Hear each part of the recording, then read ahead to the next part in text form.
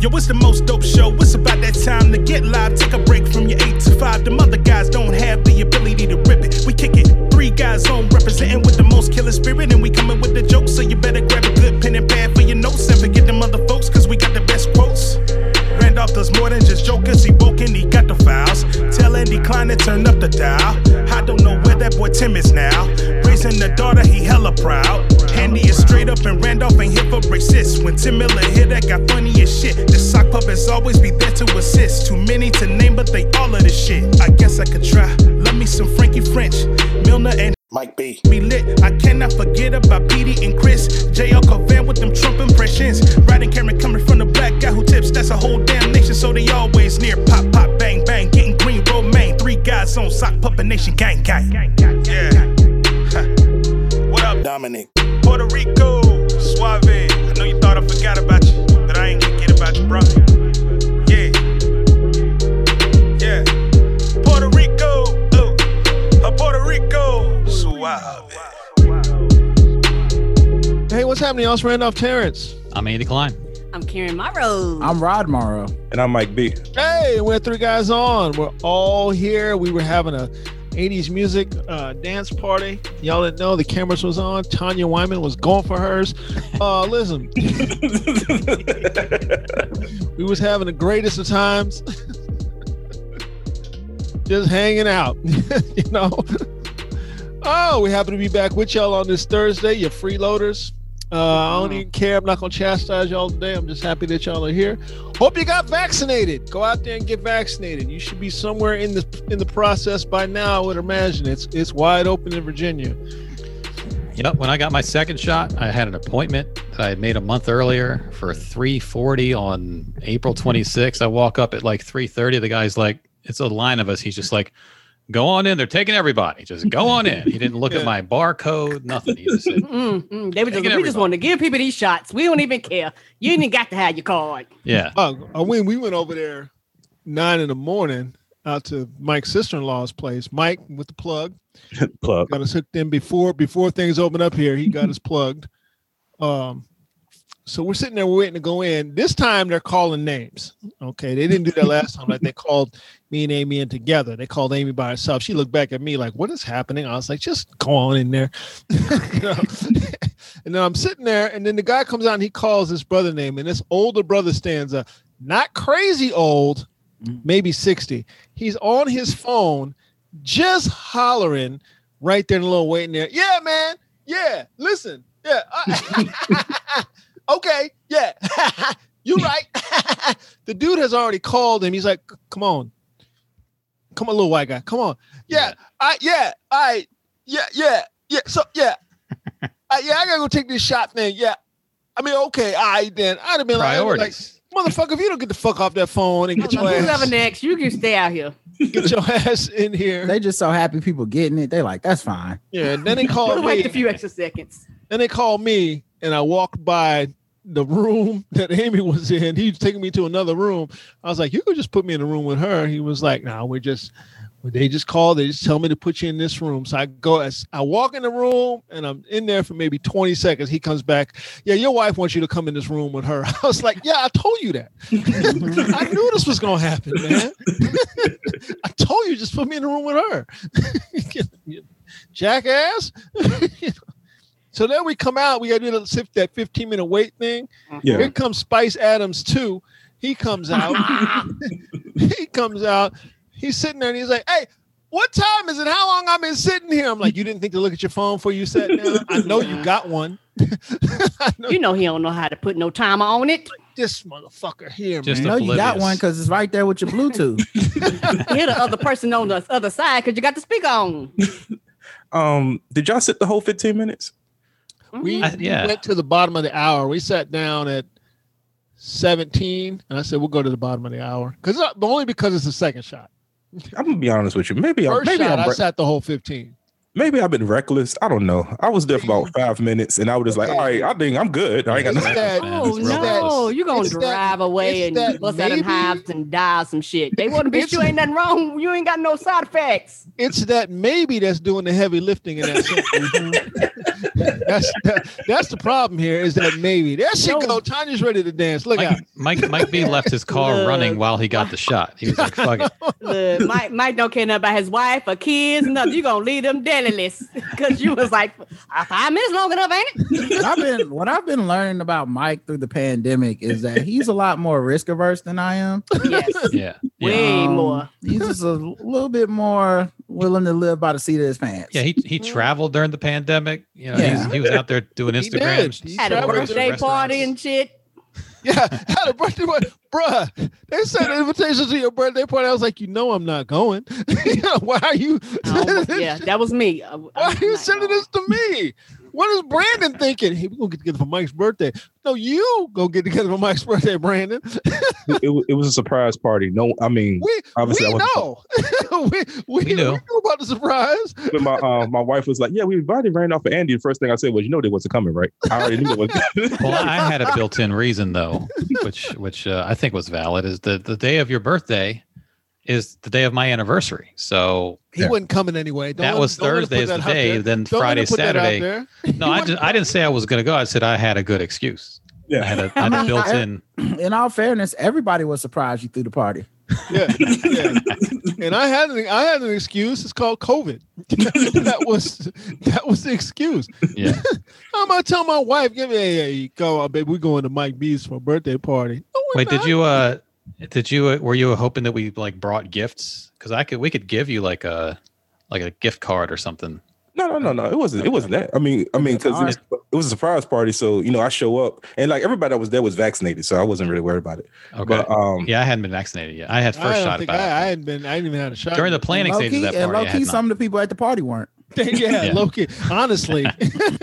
But I mean, the reason I know is because like I started calling people and prior to not knowing the party, whatever, but when, the plug, once my sister-in-law said she had some openings, I was calling people like, yo, do you need one? Do you need one? Especially people that was in Virginia. You need one? You work in Virginia? Yeah. And that's how I knew everybody that was vaccinated was there because I ensured they were all vaccinated. But that's smart. Yeah. Yeah. But, so you had their medical records and their cards and all that shit. My sister-in-law does. I got the address. Mike was like, yeah, you got vaccinated on the hold on. Right? So you should be good to come. My Rolodex. Let me see if you've been vaccinated. Yeah, okay. Which one did you get? You got the Moderna? Yeah. Let me see. You got your second shot of Pfizer on the 15th. Parties on the 24th. Yeah, you should probably be good. I think you got it in your left arm. Yeah. Okay. Says here you only waited 6 minutes. I don't know about that though. I don't know about that. I get restless, man. My anxiety start kicking in, my depression start kicking in. I'm like, yo, I gotta get out of here. You didn't have like a game on your phone you could play for 10 minutes? Do like the rest of us and pull your phone out. That's what we all did. The second one, just pull your phone out and stare at your phone. The second time, I had a friend I played basketball that just happened to be in line behind me, and so he kind of made the time go by faster because he was just kind of catching up. We was just talking, of course, socially distanced with mask on, but we was just talking, and then next thing you know, I was like, "Shit, that's my time. We can get the fuck out of here." All right, then. Yeah. Second shot, I didn't even feel it. I was like, did this little old white lady give me this shot, or is she trying to kill black folks? What's she doing? She actually give me this shot because I don't give him the saline. I didn't feel shit. And my second shot, it just so happened the woman that was giving me my shot, I said, "What's your name?" She said, "Angel." I was like, "Well, I know I'm not gonna have no problems, baby. this shot gonna be good." You talking about people invite you to stuff? A girlfriend of mine, she invited me to her baby shower. Through that was the Evites event thing, Eventbrite thing. Honey, I immediately was like, "No, I am not going." Yeah. Like when they sent it, I didn't give it no time. It was an RSVP. My RSVP is no. And then she had like an Amazon wish list. I was like, "What is the most expensive thing you got?" And I shipped that shit to her house. I was like, and I called her and was like, "Bitch, I ain't going. I love you. I am not going." There you go. Spotify says congratulations. There you go. Enjoy yourself. Because I won't be there to tell you this. Yeah, I won't be there. Like I said, I buy you a good gift, baby shower. I'm not cheap, but you won't see me there. Tani said in the chat, Tani had to wait 4.5 hours for the first shot. At the Javits? Yeah. Those hard ass floors. It's crazy how different it was if you went right away compared to now. Later on, yeah. Like even when we got our first shot, remember they were like, "Oh yeah, just come up here at noon, and there's only this." That wait was long as hell, and it was a car drive-through one. Mm-hmm. And then when we got our second shot, I mean, it was one. They were a little bit more efficient, but we probably got in and out of there in an hour tops. Like everything, like from the time we walked in the line from the time we parked to the time we got our shots was an hour. Mm-hmm. They had a bunch of people in there too. 9, we was walking out at 9:40. Yep. You guys live around too many Democrats. I was in and out. It was like nothing. So I know that's the only problem. It was like, could I deal with a Blue Lives Matter sign for a shorter vaccine wait? Right. Maybe. I had another thing is I had a Black Lives Matter shirt on, so I was like, "Did this little white lady give me a shot?" Yeah, she took a little bit. Shot. She's like, "You don't have to wait 15 minutes. Trust me, you don't really need to." Yeah. Soon as came up, it's got the 5G in it. My first shot, my wife had her first shot 2 days before mine. Hers was at like noon, and when she went, there was a line out the door around the building. Ooh. So she was like, "You gotta get ready for that. There's gonna be a line." I went 2 days later at 3:40 in the afternoon, and I walked right in, and it closes at 4. I walked right in. I was sitting there post shot at like 3:45 to start my 15-minute timer. So then the second shot I sighted 3:40 again. That's probably a good time. And then that time I was actually sitting down at 3:40. They already did. I got my shot a few minutes before that. I went and sat down. So it was like, there was no line. I mean, there was lines, but they were moving people through. It was nothing. As an introvert, man, I would have gotten the Johnson & Johnson if that scandal would have happened earlier. Well, Reese got the Johnson & Johnson. He got real sick. I would have got it. He got shot the same day, and he was really sick the next day. We were filming. He came up too. He was like, I feel like doo-doo, but I'm coming to do it. I would have got it. Like, stay the fuck away.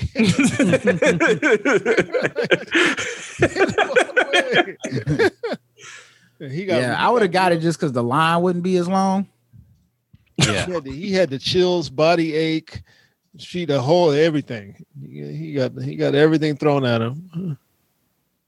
Hey man, love you, boy. Tell Terrell I say congratulations on his house that only he's living in. Mark's Mark. Hey, be a gentleman on your date, and whatever you do, man, don't give it up too soon. Okay, what kind of cologne you got? Giving it up too soon. This dick ain't free. They start expecting shit. You know what I'm saying? Don't have listen, expectations. Bro. Value yourself. Okay, behave like a gentleman today. Keep your legs crossed.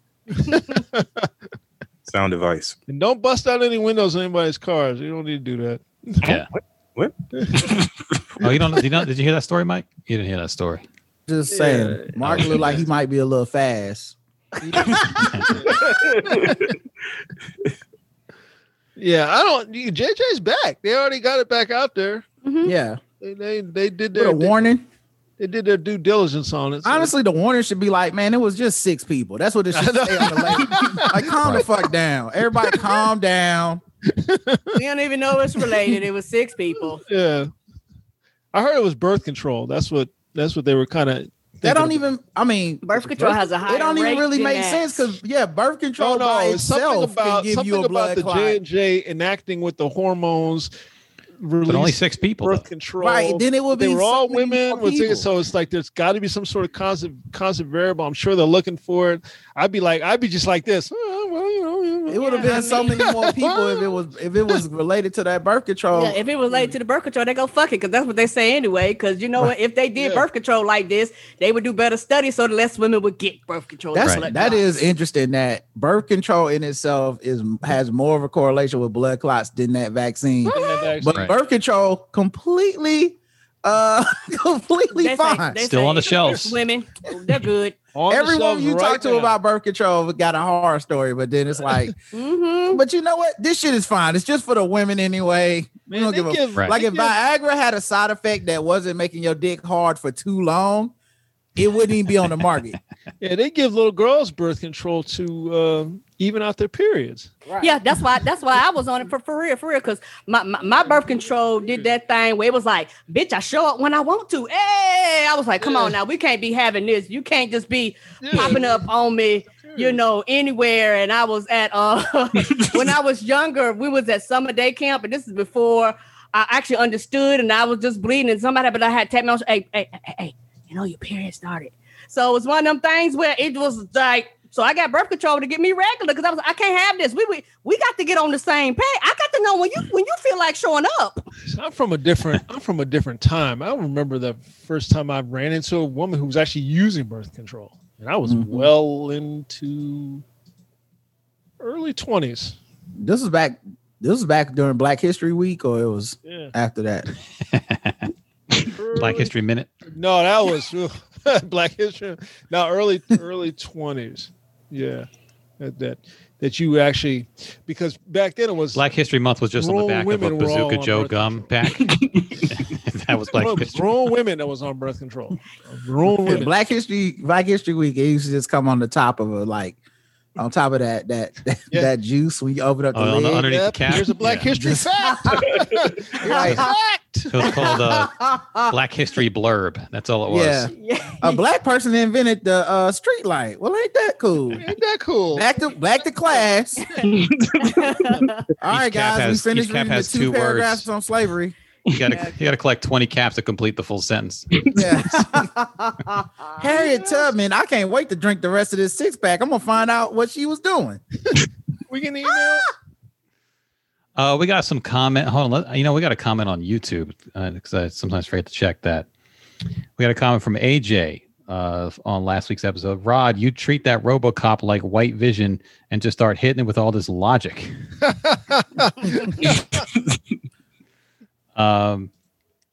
We got a tweet last night. Yo, they are talking about Buc-ee's. That store is such a fun experience. You can get a brisket sandwich, a southern wall piece, a grill, a full outfit, snacks, and fudge in one stop. We love Buc-ee's. And gas. Buc-ee's. Never heard that.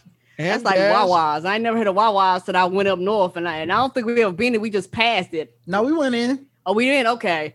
Buc-ee's are gigantic. Yeah, I got one of the sandwiches. I did not see what the hubbub was, but no, don't tell Chris Lambert. Yeah. Wawa got good sandwiches. It's just the availability late at night. And it's Front Royal chicken. I mean, Publix got good sandwiches too, but I think it's just because the convenience of I'm already in a plate. Like, I don't know that them sandwiches is like, oh my God, but you get a good sandwich and you also can pick up your groceries. I mean, if I had to choose between Wawa and Sheetz, it's all about Sheetz for me. I'm a Sheetz guy, so I've had Sheetz before. Yeah. Yep, I had Sheetz sandwich. I had to do it, and once again, I thought they were good. Yeah, it's if it's Royal late Farms at night, chicken though. That Royal Farms chicken. Royal Farms chicken is the word. It's restaurant quality. I'm getting that next. Mm-hmm. Yeah, that's the next goal. We actually ordered from a gas station to eat some food up here yesterday by accident. The fucking virtual kitchens. Don't get me on that motherfucking tangent. I do not understand why they have virtual kitchens. If it's not your goddamn name, don't go up underneath another name and catfish me. It wasn't a virtual kitchen. It's always been named that. It was literally on the corner store from where in the neighborhood we used to live in. But it's a gas station. So you just never think to go in there and get some food. But it's also like it's 7-Eleven and the corner cafe or whatever the fuck at the same time. So I didn't realize that. And I ordered some food and we got there, it was like, it's the gas station. Yeah, like that time we went to some place called Nashville Chicken. It was in a Fox and Hounds. Like that's difference. That's a virtual kitchen. This was not that. Okay. This is an actual restaurant. Either way, I'm mad because I feel like I've been tricked. Don't take my money. Tell me that you in the gas station. I'm sorry. That just makes me mad. Take my motherfucking money. I roll up there. But like, where's the Nashville kitchen? And you click on the thing. It was like, well, we're actually inside the Fox and Hound. Well, bitch, I wouldn't have ordered you if I known you was inside the Fox and Hound. Just go to Sunoco. Just keep walking in. Just keep walking back there. Mm-hmm.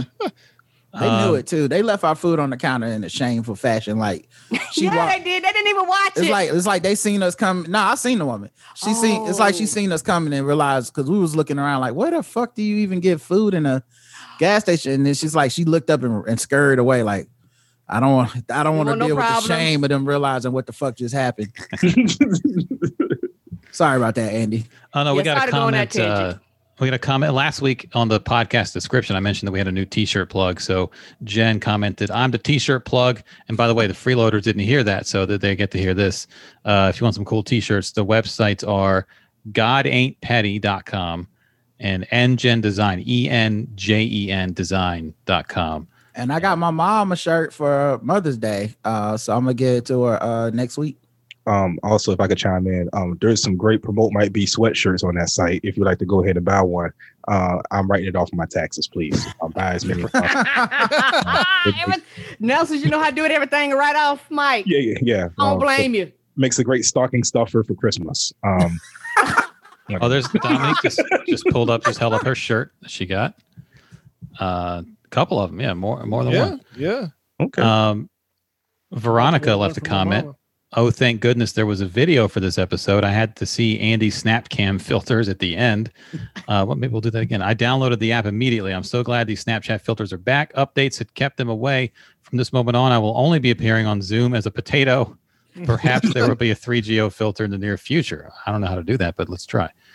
By the way, freeloaders, this is... and everybody, I'm making the YouTube video available on the Thursday episode for patrons. So if you go to Patreon, the description on the Thursday episode has a link to the YouTube video of the Thursday episode. And life hack, because Dia commented, where do you go to listen to Thursday's show live? Is that a thing? Well, yes, that is, because we put the Zoom link up for everybody for the Monday episode, and we just keep the Zoom link up and keep recording for Thursday. So if you are not in Gang and you sit in live, you get to watch the Thursday episode live as it happens. It's a little life hack. If you want to hear Thursday before Thursday, you gotta get on the live chat. Maybe at some point we'll tweak that, but that's how it is right now. Or you can be like Chris Lambert and just save it.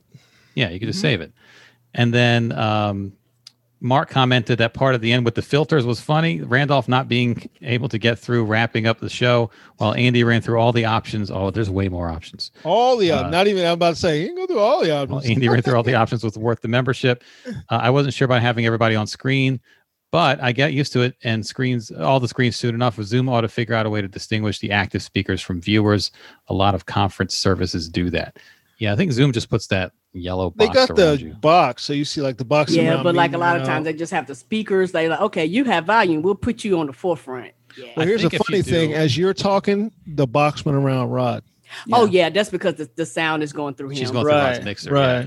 Yeah. But if I wish I could put let's say our 5 screens across the top and everyone else. Yeah. Well, mine is like that. Yours ain't like that. I don't know why you can't do that. Where you can't, like, as the host, say I would like a static shot of just these people, but you can still see people in the chat. We work with this podcast, Keith and a Girl, and they do live shows sometimes where they can make it where just the host are on the screen. Yeah, they can. But then you can't see anybody's avatar or pictures in the chat. Just you can only see the host. Yeah, and on my view has just us across the top. But it's like if sometimes it's random. Zoom will do that, but then sometimes they'll stick someone else in there. Right. And then there's the YouTube view sometimes has it in a different order. Like the YouTube view right now, it's me on the top left, to my right, Randolph, to Randolph's right, Dominique, then Jane. Okay. Next row down is Rod, then Tanya, then Courtney, then Karen, and then at the bottom, Jen, Mike B, and Carrie. So. I wish I could just set it up. I mean, I think in the webinar mode with Zoom, which costs more, I think you get more options to do stuff like that. Okay. I would just like to just add that if you had that option, I would like to be mixed amongst the other viewers, so no one could find me. You want to be stealth? Yeah, I just want to be stealth. I want to be like in the mix on the second page. Yeah, so it would be like Andy, Randolph, K, Rod, and then like on the second page, I'm just in there somewhere. Randomly. Yeah, just where's Mike B? I don't know. That'd be my new gimmick. Might be like, I'm one of the people. I got warrants. First person to find sound like got warrants. Ducking somebody. That's what it sound like. By the way, freeloaders, the YouTube link for Thursday's episode is only behind the paywall. Freeloaders just get the audio. So there you go. Just thought I'd clarify that before we get some emails. Hey, wait a minute. What else we got, Andy? That's actually it for the comments. I mean, we got a couple tweets. Chris Lambert tweeted, you guys always talk about video games whenever I'm not on. Because he's only going to want to talk about The Last of Us. Yep. I mean, we like to play more than one game and talk about more than one game. Yeah. Yeah. So, that's all that we didn't get any more emails this week. That's all we got. Can you imagine if they put the characters from The Last of Us in Mortal Kombat? That's what Chris would have been saying last week. It was like, yeah, remember Mortal Kombat? Man, what if Ellie would have been there? She could use a guitar. If you bring up any can you imagine scenario with The Last of Us characters, he has already imagined it. He's seen it. It's real to him. He's seen it. Did a whole episode of my podcast about that very scenario. Did anybody watch the draft? I don't give a fuck about it. I don't really watch it. I watched the first. The only reason I bring it up is because this guy Kendrick Green, I don't know who he was drafted by, but somebody wrote a thing saying Kendrick Green has a horseshoe branded on his arm. That's all pro stuff from the rookie. Like, what? That's not a horseshoe. That's an Omega brand. Somebody white definitely wrote that because they don't. Did he get drafted by the Colts?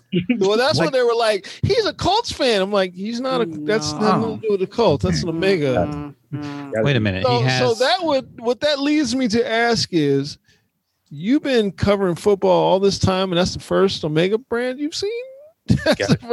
You got to do your research. That's the first one. They don't care about the black sororities and fraternities. Yeah, that can't be the first say that, but the only thing about the fraternity sorority thing is I don't think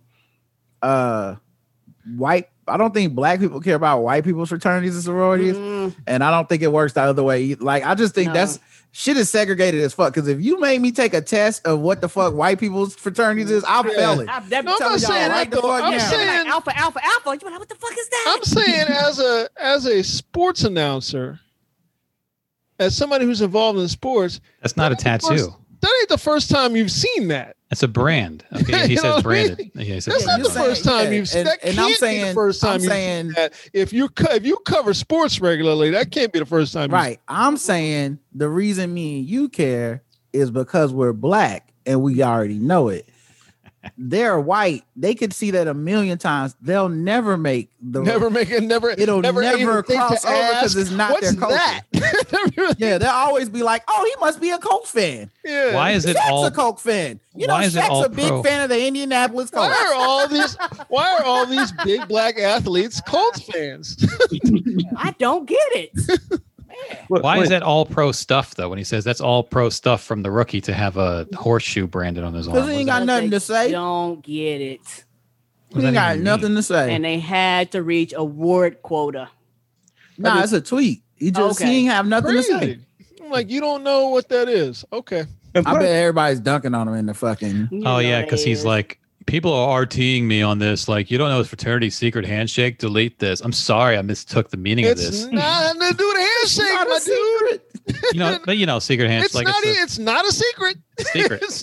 No one knows what this means. It's not a secret. They don't hide it. It's nothing secret about it. They'll let you know really quickly. It's honestly good that white people don't know this shit yet. I'm always happy of these moments. I don't know we still have some things. I don't know about the secret handshake, so fuck you. I'm like, it's not a secret handshake, my dude. He says it's 100% about the fact that he's branded at all and 0% about the shape/symbol. A lot of guys come out of college with this brand on their arms. Right. It's not some all pro, like he's a tough guy thing. This isn't him alone. There's a lot of dudes who don't play sports who have brands on them. Right. I'm just glad we still have some things that are ours. Yeah. Yeah. But now, you know what I mean? Like, it's just like sometimes it's just like, damn, they know all our shit. Especially these niggas on Twitter that told them everything, all these fucking thread on some secret black shit no one's supposed to know. Thread.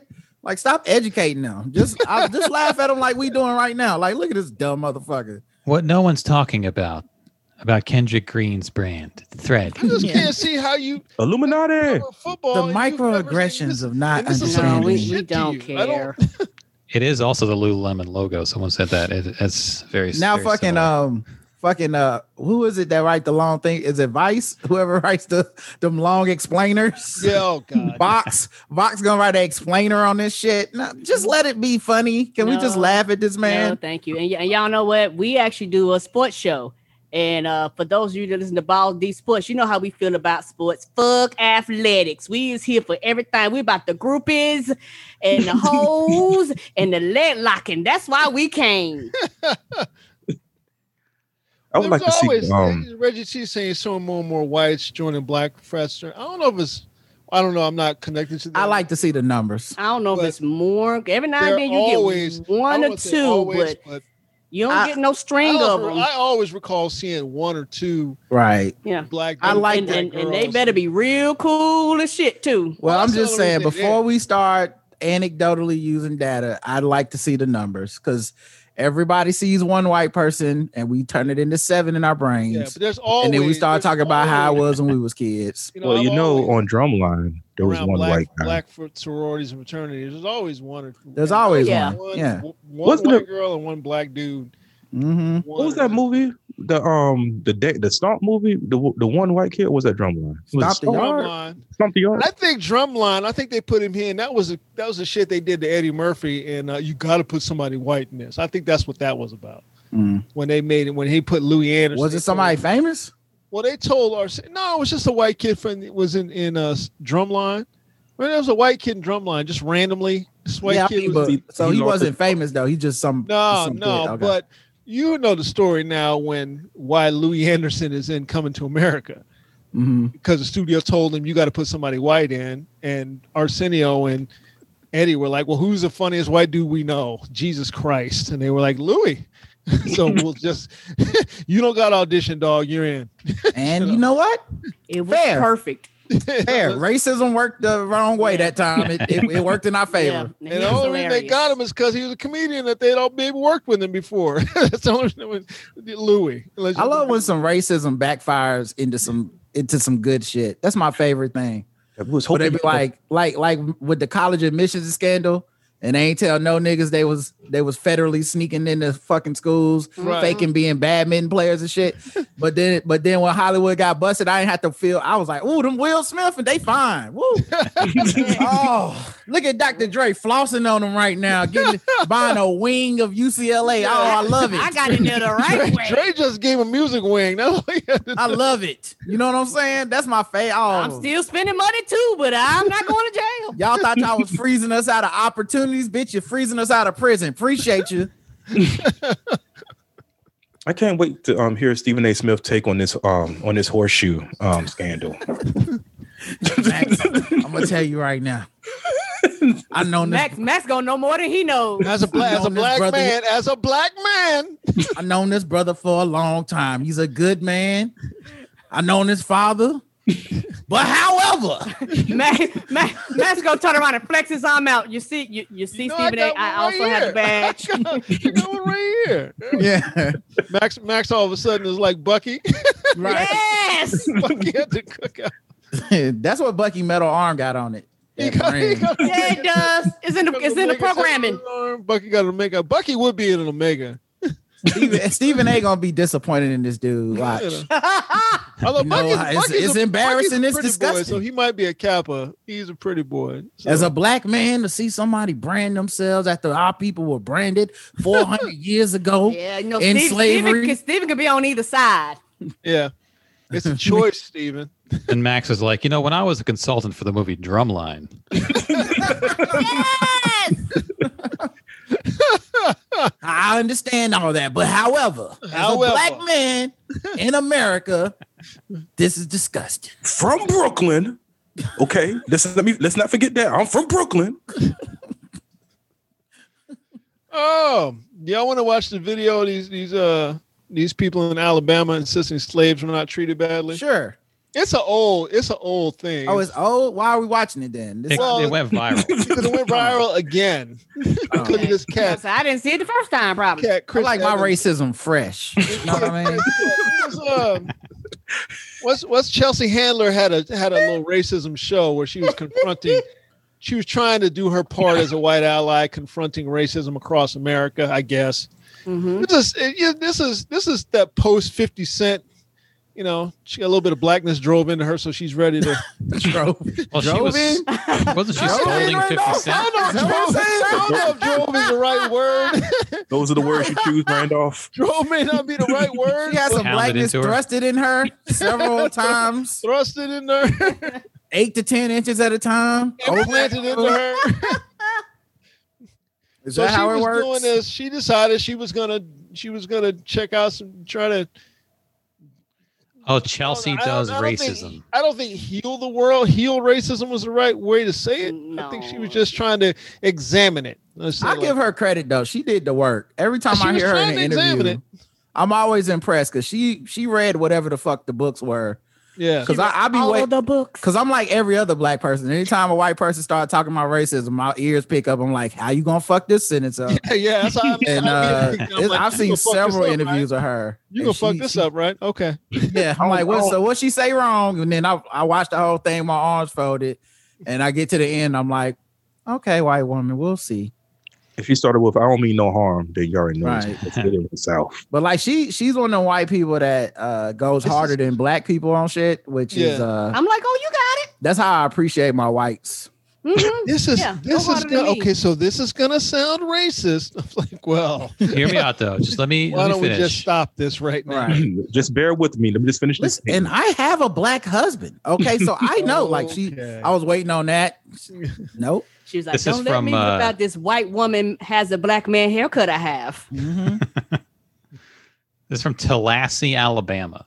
Nothing racist about that name. Tallahassee, not Tallahassee, just Tallahassee.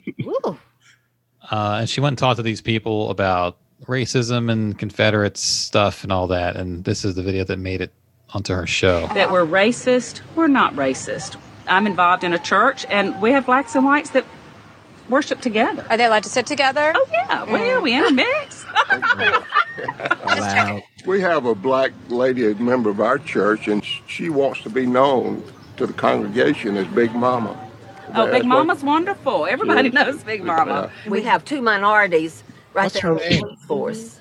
We got two minorities right there on the police force. The minorities? Big Mama's a whole two? Look, if you could take roll on how many black people are in your church, come on. There ain't enough black people in your church. What's Big Mama's name? What's her name? She wants to be called Big Mama. One of the minorities on the police force is Big Mama. So she pulled me over last week, gave me a ticket and everything. I said, thanks, Big Mama. See you at church. And she has the best fried chicken. And she told me not to eat too much of it because I might lose my foot because of the sugars. I don't know what she's talking about. She gave me a piece of sweet. She gave me a ticket and some peach cobbler. I'm going to turn into Big Bubba soon. Eat all Big Mama's food. So, and then this is the one about the cops. Two minorities right there on the police force. Mm-hmm. There's two women, one's a black one, but there's two women and one's a black one. The two minorities on the police force are women. So the women count as the minorities? Yeah, because I guess one is black and one is other. In her mind, women is the weirdest of the minorities because it's the majority. You're right. It's not a minority, and it's not a minority. like it's the weirdest one because like 52% of people on the planet are women. It's like the minorities. Yeah, but I guess you can make the same argument about brown people. In right? management and hiring, they're minorities, I guess. Right. Yeah. You can make the same argument, I guess, about brown people just in general. Like we the most of the planet, but in America, there's some minorities. On the police force, there's two women, one's a black one, but that says a lot for what Tallahassee represents. Tallahassee. Yeah, it seems like a very progressive city. What are you doing here? We're reenactors. Perry and I both are. So you're reenacting Confederate soldiers in the Civil War? Yes, ma'am. Can you tell us a little bit about what the war was about? States' rights. The North and the South was dividing too much power, control, states' rights. But do you think they were fighting for a just cause? The people in the South and the people in the North both felt that they was fighting for just But now, just looking causes. back, they were trying to abolish slavery. Was that a bad thing or is that a good thing? Sometimes I think the bad things are portrayed more than the good things. What were some of the good things you feel like aren't people portrayed? were taken care of. Would you take a tractor that you just brought brand new and tear it up? What? Just use it? No. take care of it because you just spent a pile of money on that. Those people produce. So people were taken care of because you wouldn't hurt your tractor. So did you just compare a human being to a fucking lawn equipment? Because it's property. Is that what I'm hearing, sir? Yes, sir. Yeah, that's what he did. If I were to buy your daughter today and take good care of her because, I wouldn't tear up a lawnmower, would you still trust me to have her in my house, or would you say I want my fucking daughter back? Yeah, would you let if you love these slaves so much and were so nice to them, would you let them on their free will leave your plantation? Yeah, I wonder how far he'll go into the analogy where he's just like, and then, depreciation, you got to offset that. So you don't even know what the word depreciation means. Stop it. Credit, debit, balance sheet. You're going to definitely want to understand that you can't amortize this lawnmower. Just be sure you get your papers on them. This is an investment. So you can get your money back. Now, when your lawnmower falls in love with your tiller, and then they have a child, and now you got these little riding lawnmowers riding around, for your children and stuff. You keep them too. Because I got a guy, and he told me that when your tractor depreciates, you can write that off. Right, and then inside you got your vacuum cleaners. So you want to get a couple of those to help your wife out. And maybe you pop out some little vacuum cleaner babies at some point. You go, hey, I don't know how that got in there. Spend a lot of money on that. Yeah.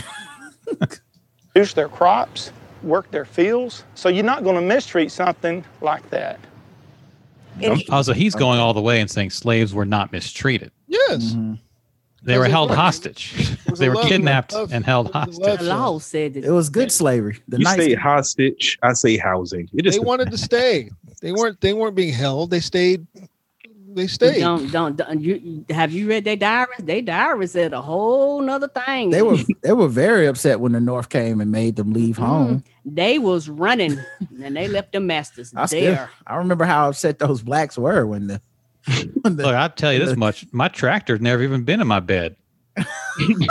So it might get treated worse. When the carpetbagging North came down, and you see them and they say, hey, we're freeing the slaves. The black people was like, where are the slaves? Who's getting free? Some people want states' rights. I want Quaker states' rights. I want to have a lot of fluids in my tractors. That's all. Interesting.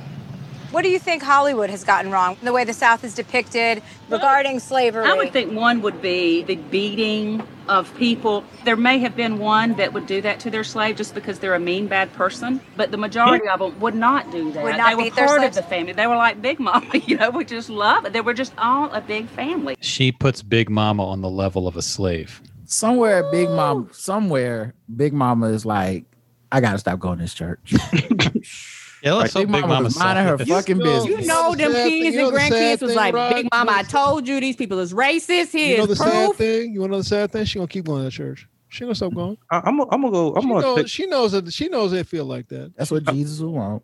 I'm gonna be honest with you. I don't think there is a Big Mama, guys. I think they made it up. Honestly, I think Big Mama might be Tyler Perry. Yeah, sneaking in there, dressed as Medea, getting his material.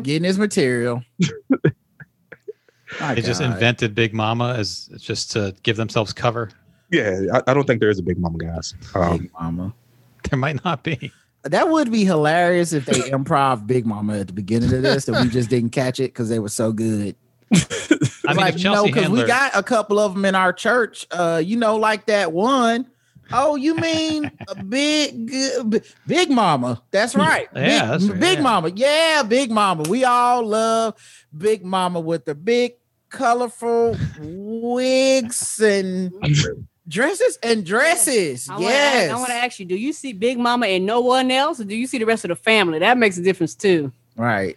Also, I guess if I was Chelsea Handler, I'd be like, well, do you have any pictures on your phone of you with Big Mama? Of course not. Oh, my phone died. My phone's dead. Battery. I gotta go to T-Mobile. Now you look in the background of this picture right here. Now you see right there that's her elbow in the corner. That's her handing me a plate. See those big black hands? I can show you Big Mama, except Big Tech is ruining my day here.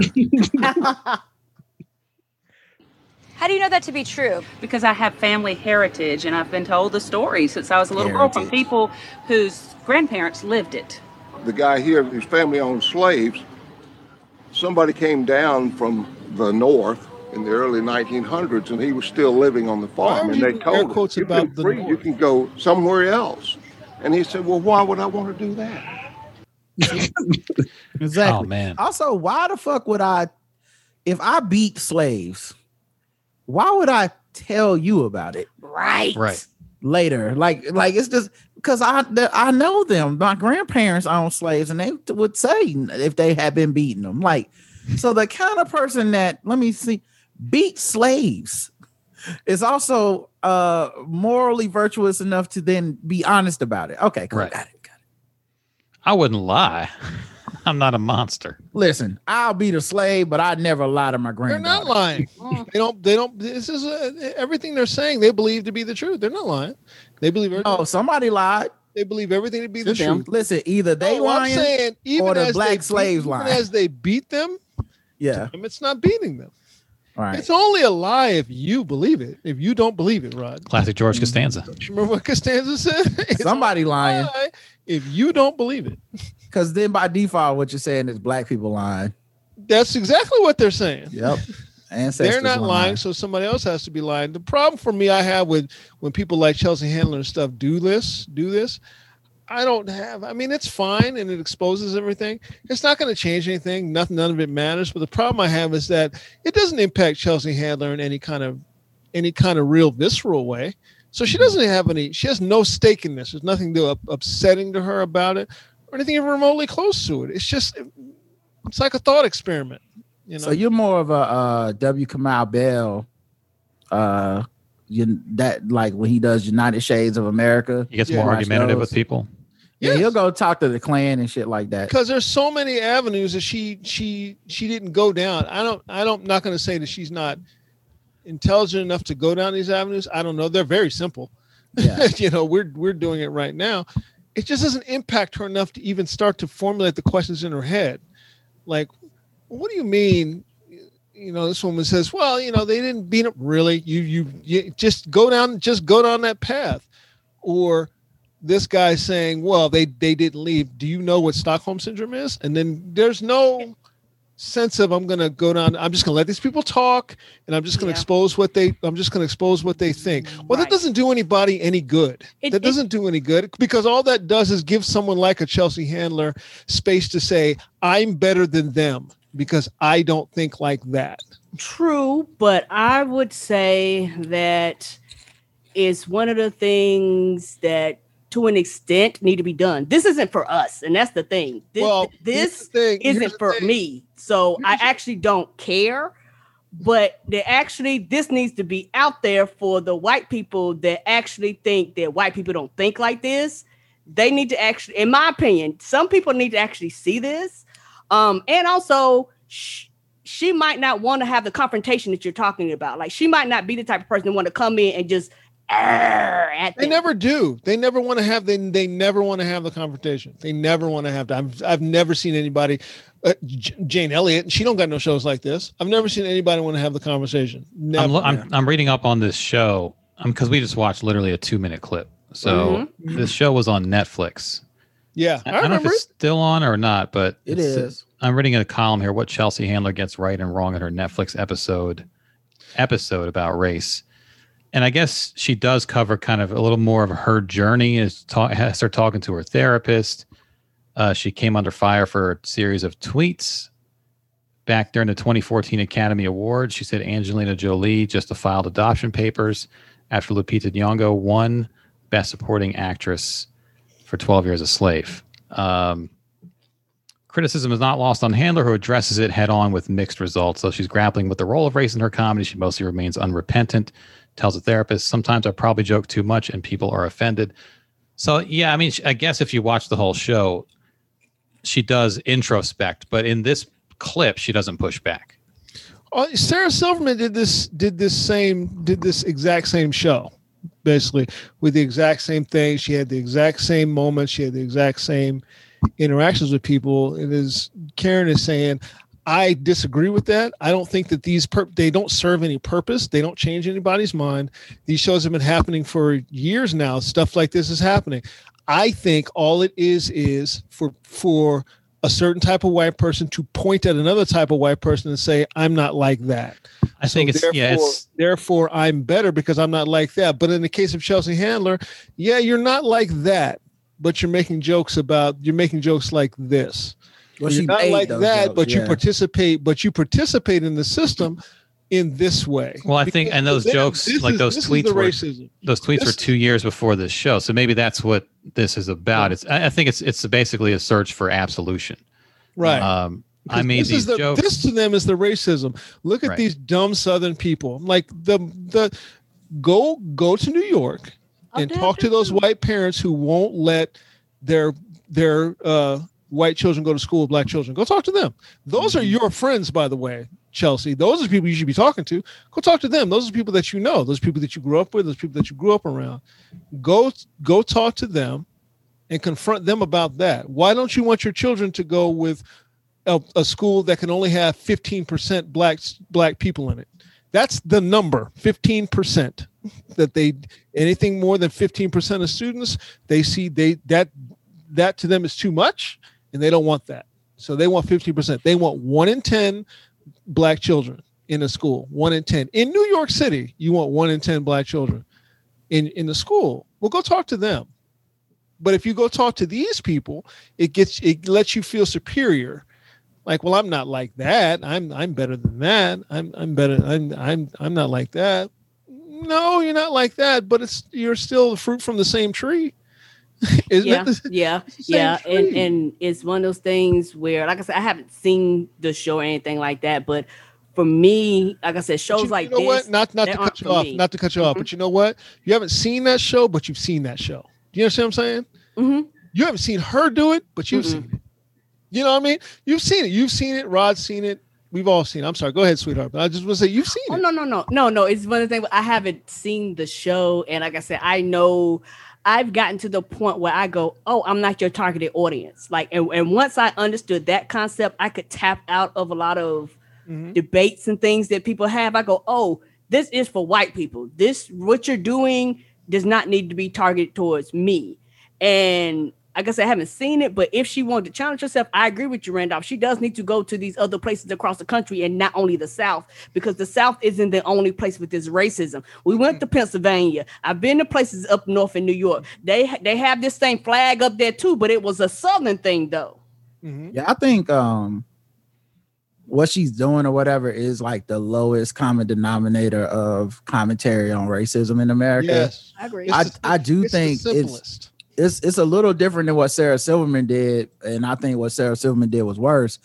Is she tried to do the well, we're all just people, and we've had different sides of things, and that's worse to me. Like, I'd rather you mock the motherfuckers if you're gonna talk to them. Don't do the like, I gotta empathize with just racist motherfuckers. So yeah, she sure did, didn't she? Yeah, that was different to me, but I do like, I don't mind that they confront this kind of shit. I don't mind that they bring it up or whatever. But the real work, I'm not even highlight this kind of shit. The real work is the confrontation. Mm-hmm. And that's the thing that you just don't see white people do enough of. Mm-mm. You know? And I think that would actually maybe bring about some level of change, is to say something to these motherfuckers to their face, like, well, this is why what you said is racist. And right. I think they opt out of that, and then they just, because what really happened, we're seeing the finished product. Mm-hmm. But what really happened is she sat there with those white people. They talked for 30 minutes. She asked them some questions. She didn't judge any of the answers. She didn't challenge any of the answers. And then they went back, edited it in the studio, cut it up to make them look the most stupidest, the most racist as possible. And then they put it on TV like, look at this, y'all, this ignorance. Mm-hmm. And you see that, I think I was to an interview with Wise Cenac, he actually on Keith and the Girl. And he was talking about kind of feeling bad about working at the Daily Show. Not for the reasons that most people think about the Jon Stewart confrontation, but he was saying he felt bad doing those on the air pieces where they interview people and then they edit the people to look as fucked up as possible and then put it out. And he was like, you end up feeling bad for people, even some of the people that kind of deserve it, because they didn't look that bad. When you like the actual conversation might, you might have said some things that you didn't fuck with, but like in that 30-minute conversation, they might have said a bunch of shit that made a lot of sense, or you could understand where they were coming from. But when you get back to the studio and they just basically edit in serious comment, here's me joking, them saying something out of context, here's my face, and by the end of it, what have you really done? Have you really educated anybody? Have you really informed people on what these people's views are really? So I think maybe that part of it feels like, as an entertainment, as a creative person, the lowest bar possible is what she did. Yeah, and go ahead. I would actually like to see the show that Randolph is talking about. Like, I would actually like to see some white person come and being confronted. Yes. And for the record, they W. Kamau Bell, when he does it, he doesn't really confront him either. Not like everyone who does this type of show, that style, yes, does this style of, we're just highlighting the ignorance. Yes. Right. It wouldn't stay on the air for long. It makes you realize how access journalism works. It's like, you give me access and I'm just going to let you go unchecked and unchallenged because I might want to come back and interview you again for some B-roll for this same show. So I'm not going to be an asshole to you, or at least what you think an asshole is. And so let you talk, and I'll cut it up later. And then I'll do some narration voiceover to judge you later. I saw an interview with James Lowen just last week. He wrote Lies My Teacher Told Me. And he was saying how they were talking about the teachers in school who teach about the Civil War. And he did a seminar with a bunch of teachers, and he asked them, these are teachers. What was the cause of the Civil War? And like 60% of them were like states' rights and blah, blah, blah. He said none of them led with slavery. These were teachers. He said none of them led with slavery. They led with. So he was like, you understand that that's not true. You get that, right? You are all teachers. You have access to the same materials I have. You know that the primary and only cause of the Civil War was slavery. You know that. And yet you, teachers, are saying that it was states' rights. You have the access to the same information that I have. Why are you doing that? And the reason why they're doing that is because they don't want to hurt other white people's feelings. Right. Yeah, the best breakdown I ever saw. That's the only reason. The best breakdown I ever saw, I just put it in the chat, but I had I recorded this off my TV, but this should be a better recording. But it was the Trayvon Martin documentary that Jay-Z did, produced or whatever. And they talked to one of these people because, they was going in. Like, I think maybe it was Skip Gates involved or something, but you know how they do we connected it all back to this. Like, you think this is about Trayvon Martin. We're about to bring the history of the United States. Right. And they talked to this guy who was a Civil War. Was it Skip Gates' thing? I believe it was. And they were talking to a guy who was like a Civil War person. Yeah. Man, that interview, I laughed so hard because I was like, finally, someone just, this is what Randolph is asking Chelsea to do. Just ask the questions. Just ask the questions. And keep them going. So they have to nail them down. Don't let them just run around the question. Just ask the simple question. I asked the question. Just give me the answer. Just give me the answer. What the answer is that you think. Give me that answer. Just give me the answer that you think. But don't run away from it. So they're talking to this guy. His name is Andy Hall. I remember this. Is that him? Florida gunstone owner George Zimmerman's pal, Andy Hallinan, explains the Civil War was not about slavery. He was then asked what it was about.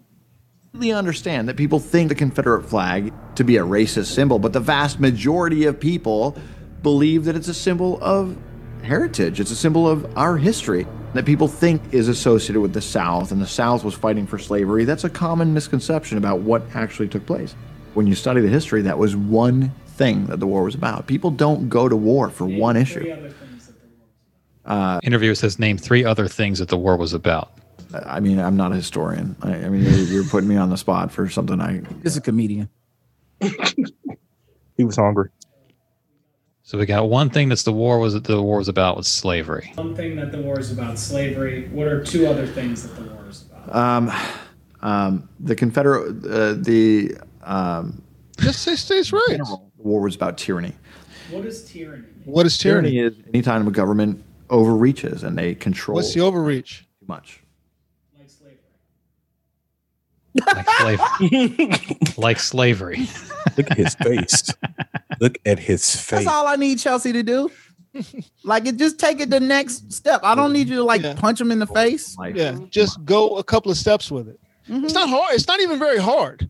It's just logical. It's just logical lines of thought. It's just logical. You don't really have to be, and I'm saying intelligent, but you guys know what the fuck I mean. I'm not calling her dumb. I'm just saying, because this is not just her, by the way. Right. It's a whole production team. It's the whole genre shows. It takes nothing to just ask the next question. Okay, and I'm with you. You're not even talking about pushing it back hard. You're just talking about just ask the question. I want to say in that same clip, if I'm not, I mean, obviously that one was that we got to the end, but I want to say in that same segment, one of the answers was states' rights, and then he goes, the right to keep slaves. Right. It's like the state's right to do what? Just say right to do what? Like I just that's it. You don't have to punch him. You don't need to pull a gun out. What's the right about the state right? The right to do what?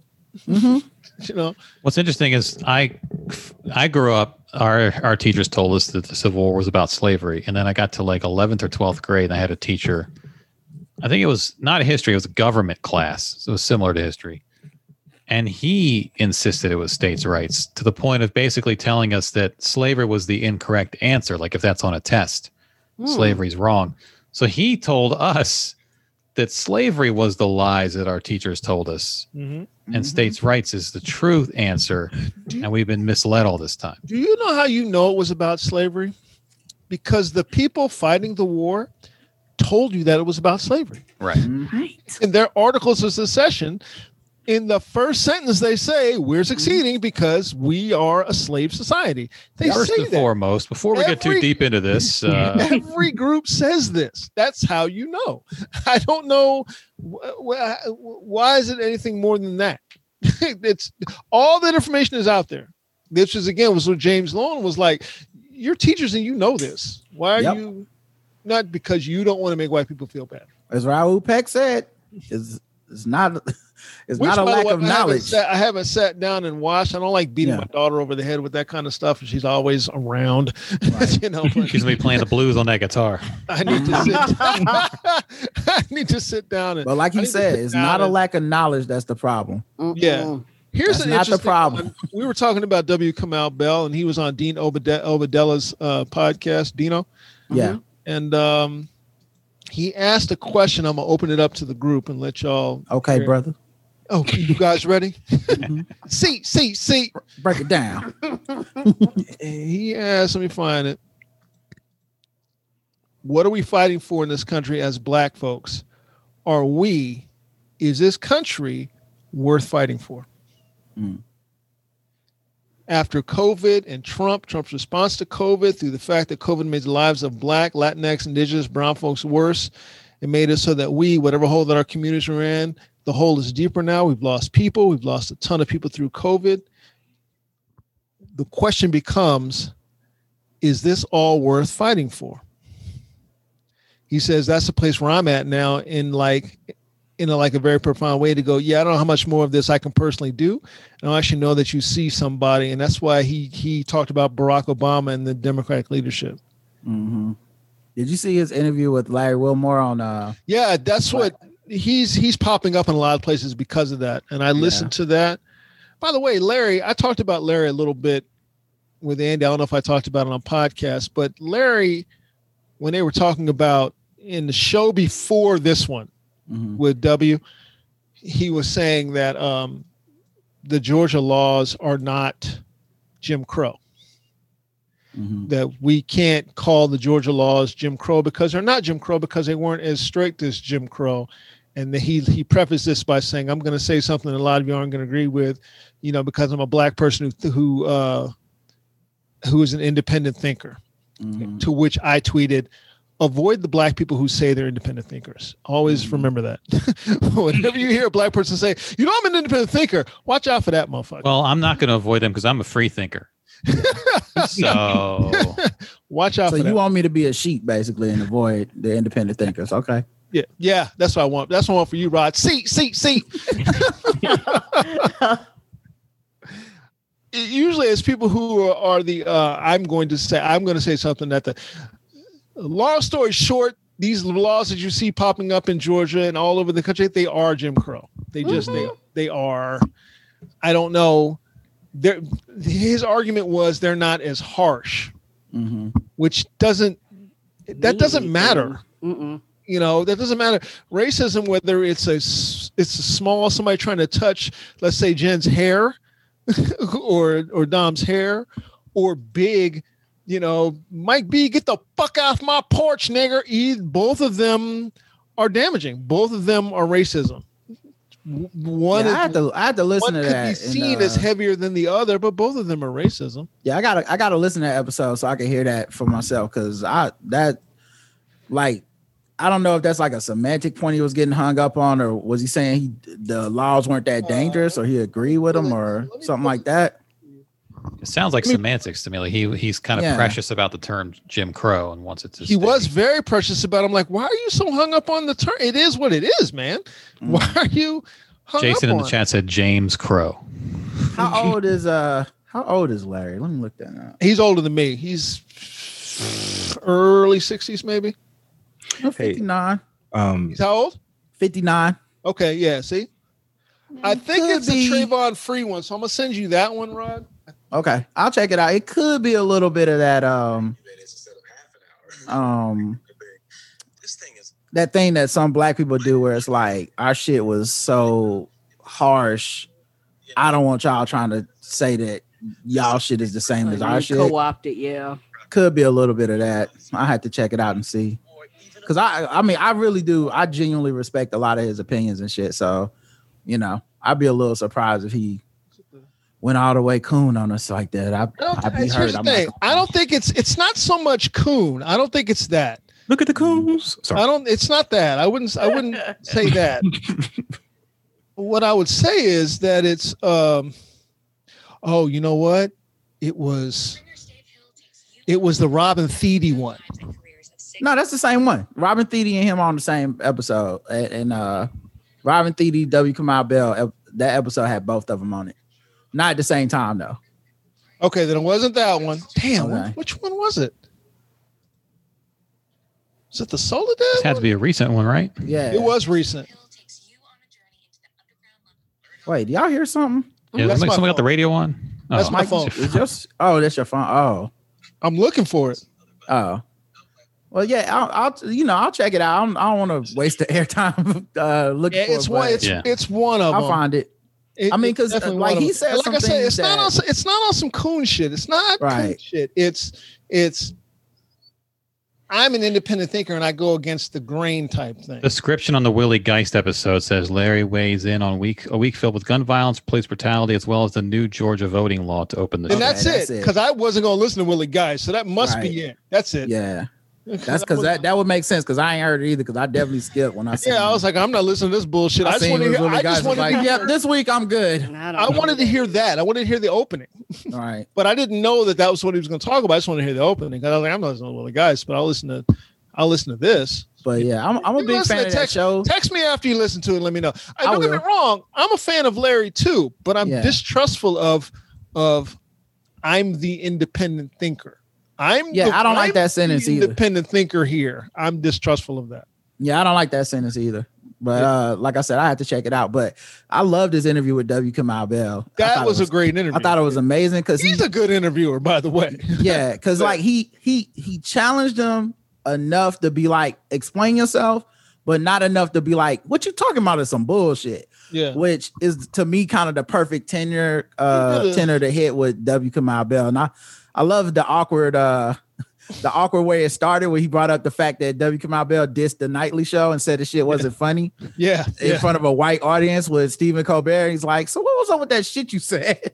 I was like, yeah, because I was thinking it too. Like, this is like, well, you should have to explain that. You can't be Mr. Pro Black and you shit on the show with all the black writers and talent in front of the white people and then be like, but it's all good, right? Like, but sorry, Larry. He had a really good interview with Charles Blow about Charles Blow has that thing of that black people should repatriate back to the South. Yeah. And I'm actually reading that book, The Devil You Know. It makes sense when you read it. You're like, yes, makes perfect sense. Did they win? Oh, good.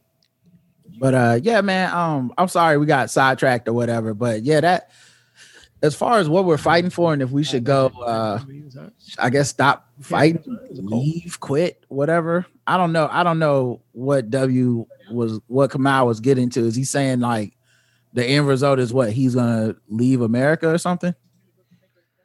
I've heard. Yeah, I've heard other people sort of starting to say that too. Like there are black people who have left social media, yeah. But I mean, is that what he's saying he's gonna like do? I don't know. I don't know if he's thought it through to that point. Mm. You know what I mean? So he may not have thought it through to that point, but he's definitely reached the point of. So what exactly are we fighting for? My point is always like. I don't particularly see it changing. I don't see things changing because they don't want things to change. Right. If they wanted things to change, because it's like Chelsea Handler. She doesn't want, if she wanted things to change, she would have had it in mind to ask these next questions. This person says this, and I'm gonna say this. I just want to highlight it and get it out there. Well, you know the other thing. Well, what's next? The other thing with the Chelsea thing is that, and people do this all the time. She discovered it was a problem that day. Right. And this is her baby steps into this foray. And with Hollywood, they give you like, you already got camera crew. You already got a fucking production team. You guys, she's not ready for that. So that's kind of the problem with that whole, and it's not just a race thing. People do it with gender. Like the dude that wakes up to like sexism is real. Then they get this motherfucker a talk show. Caitlyn Jenner comes out as trans, and all of a sudden she's got a whole TV show. And people are like, hey, you might not be the one. Yeah, they love the like freshness of, ooh, look at this babe out of water story. They don't even know they're discovering the depths of. And then how fucked up it is. Because if they talk to somebody that been through it, you're not going to get these same naive answers and quotes, and they're going to start questioning the shit. And right. They was like, oh, we don't want to deal with the person that's already been tarnished. Yeah, like the whole system likes a surface level, like let's just skim the top of this problem. You see it a lot with people who are sort of newly, quote unquote, woke. Where they'll start shitting on everybody who has the same beliefs they had 3 months ago before they read a couple books. Right. And they're very performative about it. And Chelsea Handler, next to those people, looks like she is not racist at all and, you know, wouldn't have any bad intentions. It's like if you ever talk to an addict or an alcoholic and you say, you got a problem, you need some help. They'll point to some other addict they know who's way worse. And they'll say, no, that guy's fucked up. I'm all right compared to that guy. And then they'll talk themselves out of dealing with their own problems. And you're not gonna see clips of like why it's an act show, like problem errors go viral like that, because like, no, this shit goes too deep. It made us uncomfortable. Yeah. Like we like the comfortable level of like, aren't these people the worst? And that's it. But that Chelsea Handler clip is basically like a visual quote tweet. Yes. You know, she just dunked on them. Quote tweet with like the two eyes emoji. Yeah, right. Like you don't see this shit, you know, like and that. So, with W Kamau Bell though, like I said, if it's a thing of not fighting, as in you give up, I guess whatever activism, whatever create. I can't believe he would do that. We'll see, but I think just the way he moves and makes his living. How the fuck he gonna make money? Because that's like literally all he does is be like, look at this shit. Right. Ain't this fucked up? So I don't know. Like, I guess he can go to do that from France, but if you do that, you're still fighting. They're doing it too. Yeah, I mean, Jamali Maddox already had that. You're still fighting. America. Like, if you do that, you're still fighting. That's like saying James Baldwin wasn't fighting when he was writing from France. He was still fighting. But he came back here because he felt like he had to be a witness. Yeah, understood. But Kamau actually said in that interview, he's tired of seeing it. He doesn't want to be a witness anymore. And I don't blame him. Dominic and I talked to Jamali Maddox. Dominic knows him because he worked with him. Jamali is a British comic who did a very similar show called Hate Thy Neighbor, where he was the host. And it was in Europe. He went and found all these neo-Nazi hate groups. And he trashes that show now. There's clips of him doing stand-up talking about how terrible the experience was. Because they just tried him out there and subject him to all this bullshit, and then everybody goes home. Mm-hmm. So Jason is saying no racism in France, right? No one's not saying that. But as Auntie Bola said, the racism here versus the racism there is different. The racism here will kill you. Not just kill you, but will kill you and be state sanctioned. Yeah. And we're like the only ones we're the only ones on this planet that are doing that regularly. State sanctioned killings of black people. State sanctioned, and then the rest of the population, majority of the population, accepts the killer's excuses. Unless it's egregious. So egregious that there's no way they can walk their way out of it. But if there's a way they can walk out of it, they're going to walk out of it. And that egregious example happens once a decade, maybe? Right. Yeah, right. Every now and then. And to answer, go ahead. In order to find that, you have to bring an incredible amount of resources to bear to get accountability for it. Well, remember, I just saw this article kind of bubble up again within in the last 2 months. Back in May of last year, there was a lawsuit filed because a bunch of black police officers were moved from guarding Derek Chauvin's cell when he was in jail because I guess they felt like they were not capable of guarding a white guy's cell who killed a black guy. Like, even on that level, these are all cops that they moved to other floors of the jail to do other things. And they brought a lawsuit. I think it's still an open case. It's not, hasn't been dealt with yet.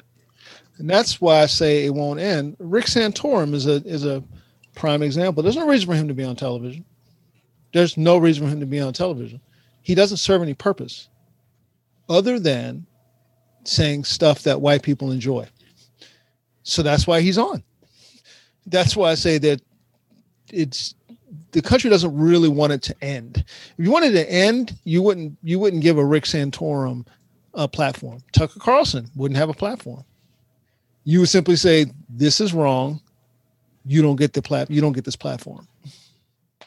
Instead, you give them a platform and you hem and you haw and you say, we're going to have a sponsors boycott and this and that. But in the end, you don't take their platform away.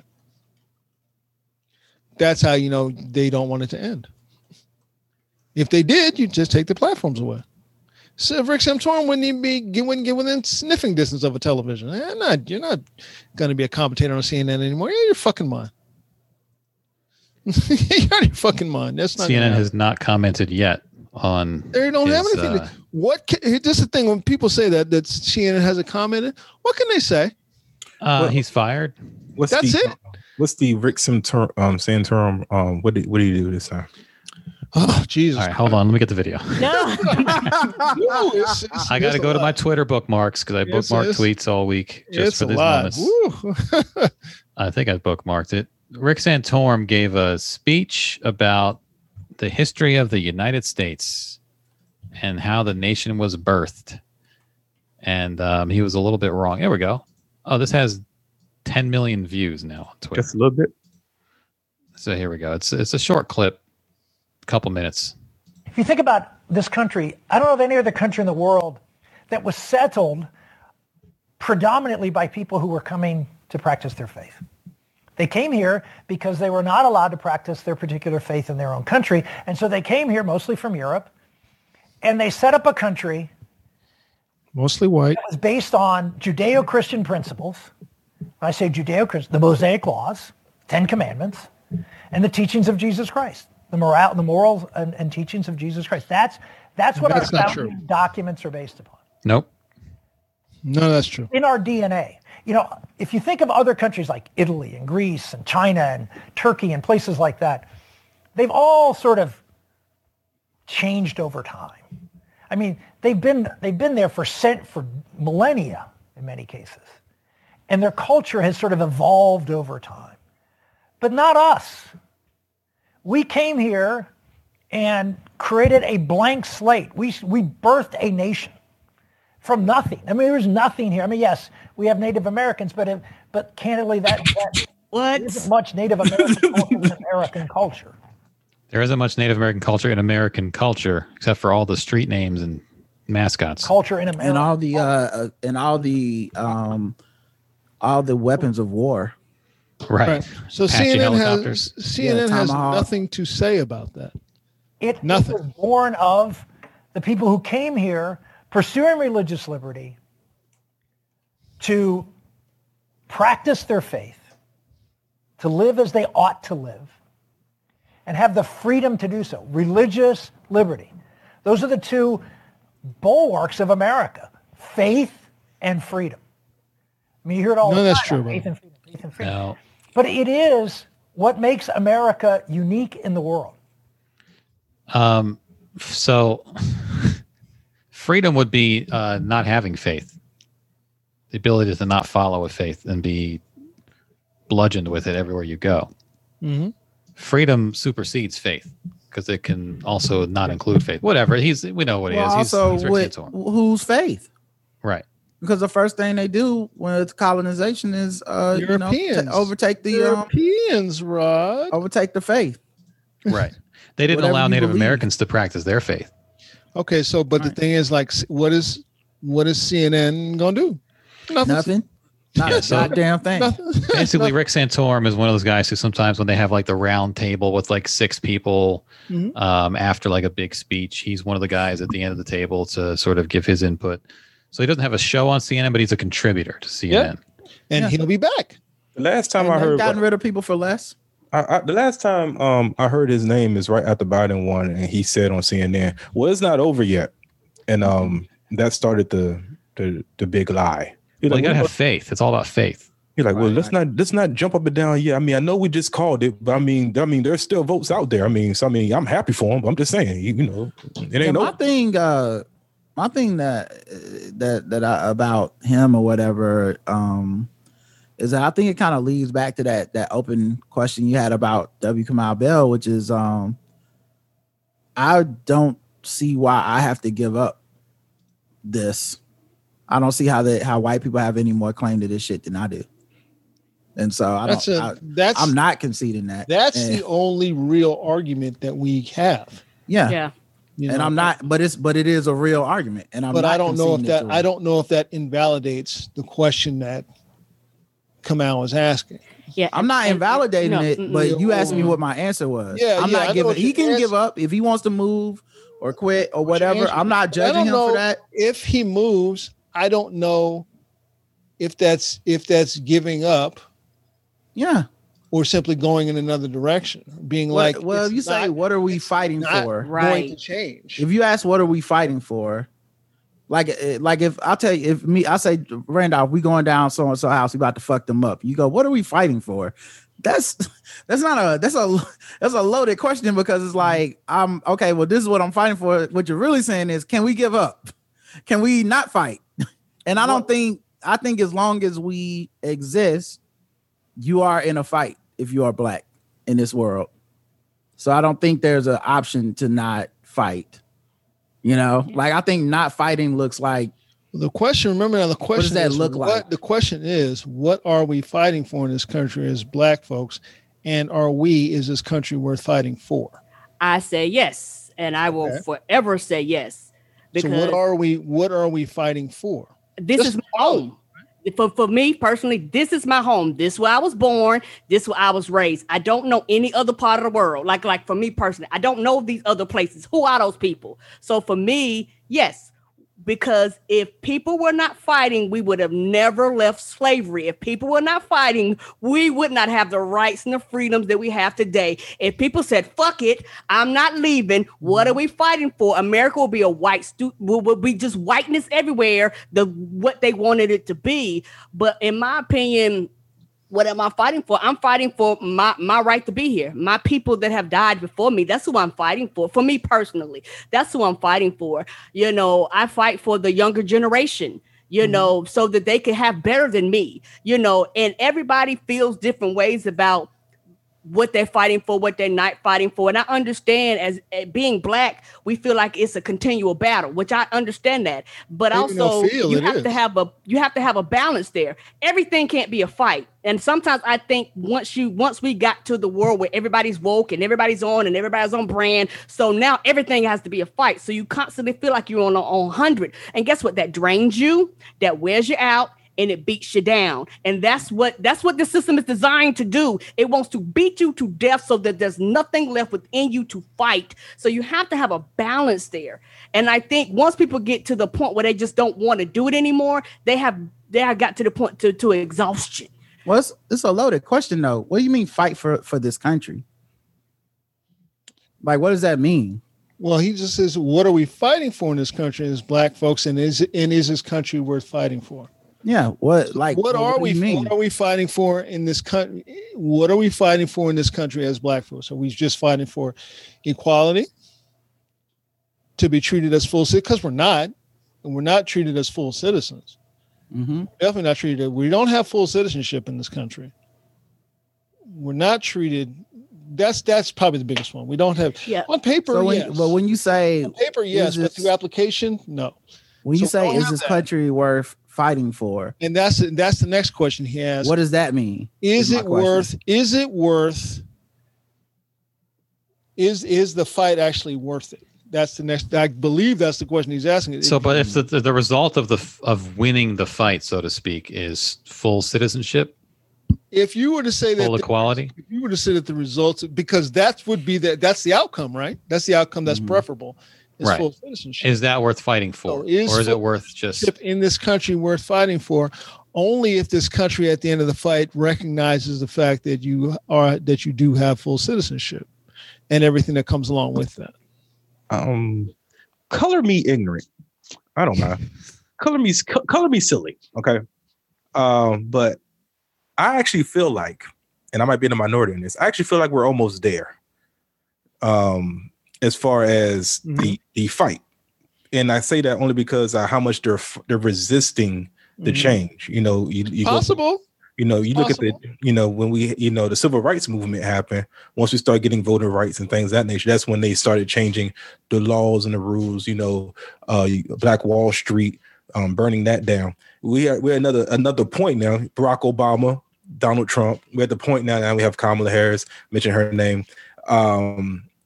Vice president. We have a vice president that's a woman and a speaker of the house that's a woman. So we're making these different changes, and as we make these changes, there's resistance. There's always resistance, and I just feel like we're almost there. Me personally, as a veteran, I always say when they say thank you for your service, I always say I didn't do it for you. I did it for the college fund. I did it for the GI Bill. But I think we, as Black people, since we've been here for so long, there's so much equity that we put into this, blood and everything else, that it will almost be rewarding for them if we just packed up and were like, all right, we're done here. I'm good. I quit. Because same thing Kay said. We've been here too long now.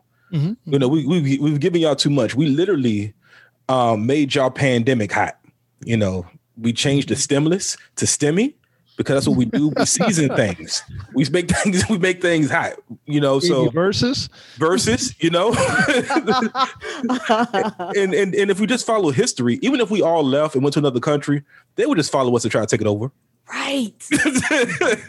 Like, this shit is boring. Where are the niggas at? And they were like, back in Africa. And we're like, we're going back to Africa and take that over because that's where the fun is at. So we got to be here. Yeah, I was listening to James Baldwin on this.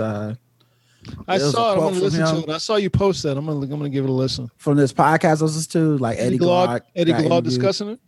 Yeah, and they had this one quote that he said that always resonated with me. But when he basically said, we have been here too long for us to pretend that we're not America. Mm-hmm. And that we can just, like he said, I can't go back to Africa anymore. You go back to whatever white country you came from. Mm-hmm. We are American now.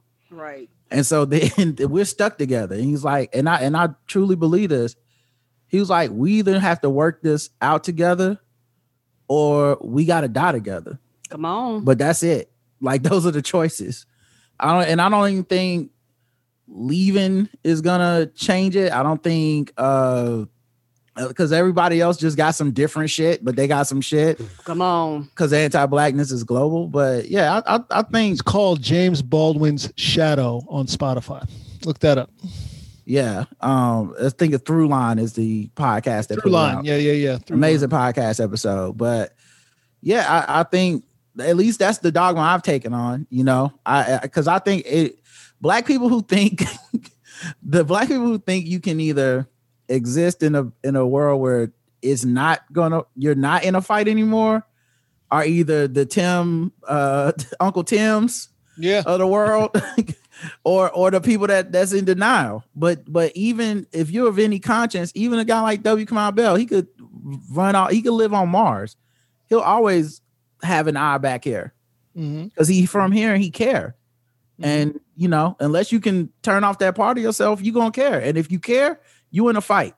You know what I'm saying? If I care, it's like if I care about Randolph and I go out somewhere and I see him getting jumped, and I go, well, I don't want to be in a fight. Carrie's made his destination, y'all.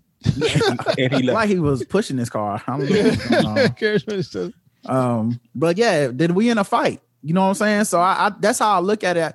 We're in a fight because if any of us is in a fight, by the nature of blackness, we all in the fight. You know what I'm saying? What they say in high school is a fight between the black and the white. The black don't win. We all jump in. That's kind of how it is. It's just that's what we were born into. I don't think there's a easy way out. And I also agree with Mike. We could be in the death throes of this shit because I think about this a lot. Compared to their ancestors, white people are definitely the Coke Zero of whiteness right now. They're not hardcore. It doesn't mean that they not dangerous or not. They are. Right. But our people have lived in dangerous times the entire time.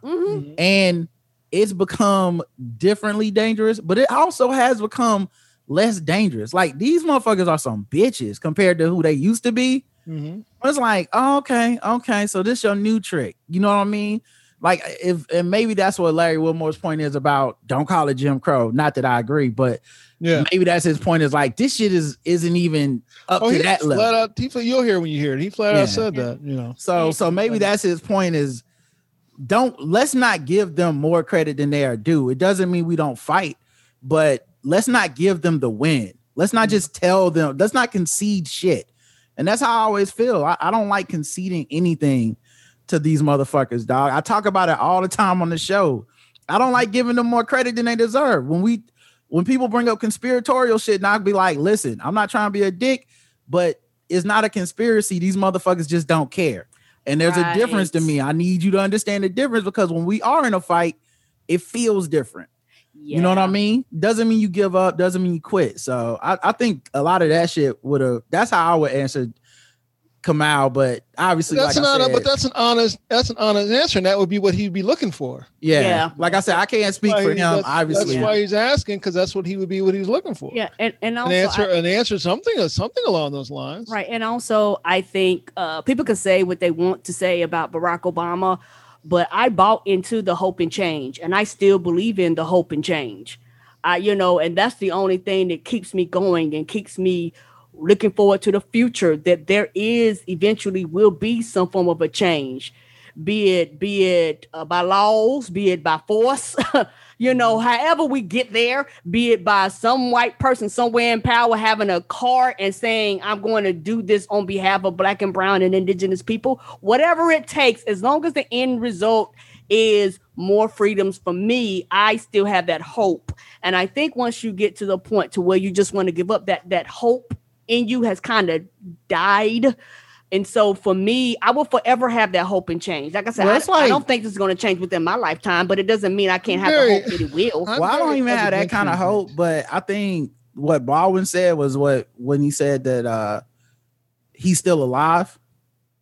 Basically, like if I'm alive, then I have to be hopeful. What would be the fucking point? You know what I mean? Then wake up and kill yourself. Then if you ain't like it, right? So I kind of get that point of it. When it comes down to a lot of these arguments, I'm very evidentiary based. Me too. I'm evidentiary based. Is a lot of times I'll think, well, show me where it's worked before. Just show me how these things are working. Like the thing with Chelsea Handler. The standing there letting somebody just spew these things because I'm going to show it to people, and if people see it, then they'll realize, and then that will spur change. Well, it doesn't work. Right. So why don't we just again, George Costanza. If this, why don't we do the exact opposite? Right. And just try it. Right. Just try. At this point, you got nothing to lose. Nothing. So you may as well try something different. Right. But just doing it this way doesn't work. Doing it the Sarah Silverman way of, I'm going to relate to you and we're going to get along and I will convince you.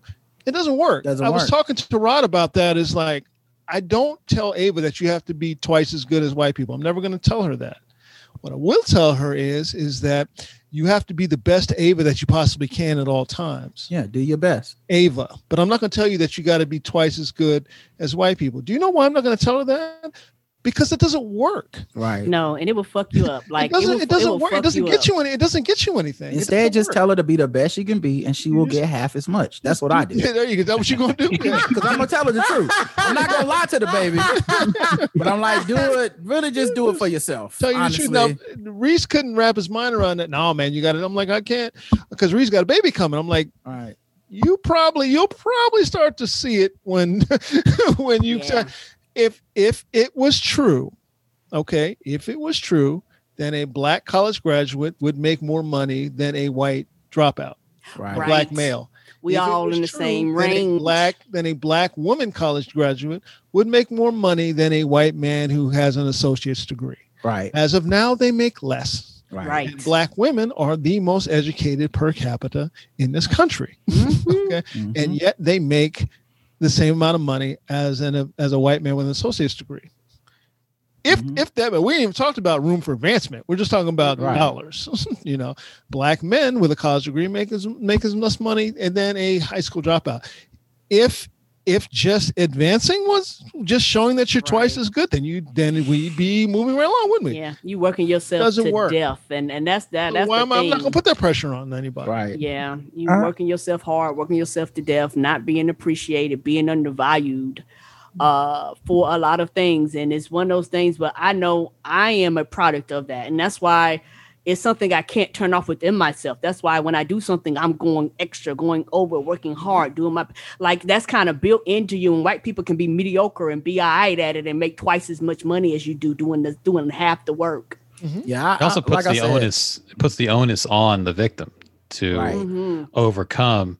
You never hear white people say, be twice as good at centering blackness in your arguments. Right. Because you have the instinct to center whiteness because it's just who you are. Be twice as good. Check yourself. Some people say check your privileges. They don't really define what that means. But you see even people on the left, on the far left, who will put the interests of their white selves ahead of black people and say, let's get ours and you'll get yours. So be twice as good at being tolerant or progressive or whatever the case may be, which means check yourself. But you don't hear that side saying you got to be twice as good to solve these problems. It's just like the Chelsea Handler thing. It's like, I'm standing next to someone who's worse than me, so look at how bad they are. I'm doing pretty good. Look at my tweets. They're pretty good. And so you're once again making the victim responsible for overcoming their victimization by doing that. And over and over again, that fails, Right. And there's no amount of work that can fix that. Right. And that's the thing. So that's when I say I'm evidentiary based, is I can just look at the evidence and see that's not happening. So there's no sense in me doing this. I'm not gonna do something that doesn't work. Then you're acting on faith then. That I have faith that if I do this, that this is going to work. Well, show me where it's worked. Yeah. And then that can also be a hindrance too, because it can be. A lot of the times the solution to shit is some shit that ain't never worked before. Yeah, that's the thing. It can be. Yeah. It can be. But in this case, for instance, with my daughter, in this case, yeah, obviously, yeah. It just doesn't make sense. So just the emotional impact. It's not even that doesn't quote unquote work. That might work for some individuals. We all know some black person that worked so hard that the motherfucker they made it. But then I look at the cost and I'm like, I wouldn't want to put that on a child. Like, was it worth it? Yeah, you got to work yourself to death. Shit, we've seen cultures, because there's a cost to everything. Look at like in Asian culture where they have like the idea of the quote unquote tiger mom and the strict parents on the academia and all this stuff. And my friends who are Asian that grew up like that will tell you like, yeah, it was no fucking joke. Like fun time, nah, it's school time. Even extracurricular is like a scheduled thing that you're supposed to do and excel in. Right. And then you look at the cost mentally when you talk to them and they're like, yeah, this is how it fucked me up. This is what it made me paranoid about. This is the issues it gave me. So your kid's gonna have some issues no matter what, because life gonna give them issues. Mm-hmm. I just don't want a dog pile on top of that. Right. That's my thinking. Is I'm not gonna put anything added on top of that. Right. And I'm not gonna deny my child something that white children get to get because she's black, and if you do that, then something such is going to happen to you. I don't do that. The big one to me is Santa. That was a big one for me. That kind of started it for me, and letting her get to be a kid. White child gets to run around a store screaming and hollering because they're a kid. That's what children do. Right. So you just rein them in a little bit, but that's what they do. Well, black child, because you're afraid that someone's going to come over here and get mad at them. Black children, the other day, I told Karen before we went in the store, don't touch nothing. Yeah. Don't try to. I looked at him like, who are you talking to? Because you're afraid of talking to nobody. You're like, don't ask nobody for nothing. I was looking at him like, oh, word. The reason behind that is I don't want somebody accusing you of something or something. Right. Well, let them accuse you and I'll take care of that. Right. Okay. Plus, it's a different. I'm prepared to go the whole 12 rounds. In all fairness, it's a different. These white people are bitches. Yeah. Okay. Right. So in all fairness, that would have been something that literally could have got you lynched. Yeah, but in 60 years ago, so they had a different approach. Huh? My dad back then, he didn't believe in considering that we come out of a military background. He didn't believe in a lot of spin tie, toe that line, and what that. He didn't believe in a lot of that shit. Mm-hmm. You just got to be a kid, But he was ready. If somebody messing with his boys, yeah. I mean, yeah. What I'm saying is, full 12. People like your daddy have always existed. Yeah. But there was a time when that meant your daddy was probably getting lynched. Yeah, well, it wasn't necessarily told the story about my grandfather shooting a guy who came in the house. My father has a scar on his face from here to here where he was cut with a straight razor. Mm-hmm. In a fight. He doesn't. He's just that dude, man. I don't know. I don't fault. By the way, I don't fault black people for that. I get No. You pulling the Joe Rogan right now. Okay, I know what you're doing. Your kids didn't die, so the rest of us are weak. The rest of y'all, fuck y'all. We're not strong enough. Listen to me, Rod. Your father I feel really bad if these kids die. However, don't be mad. He's just a comedian. Okay. It was just a little cut. But yeah, so there was a time like these white people now it's like, and I'm saying don't give them shit. That started the whole exodus, leaving the South. Yep. That don't give them shit is my point. Is this the Baldwin clip?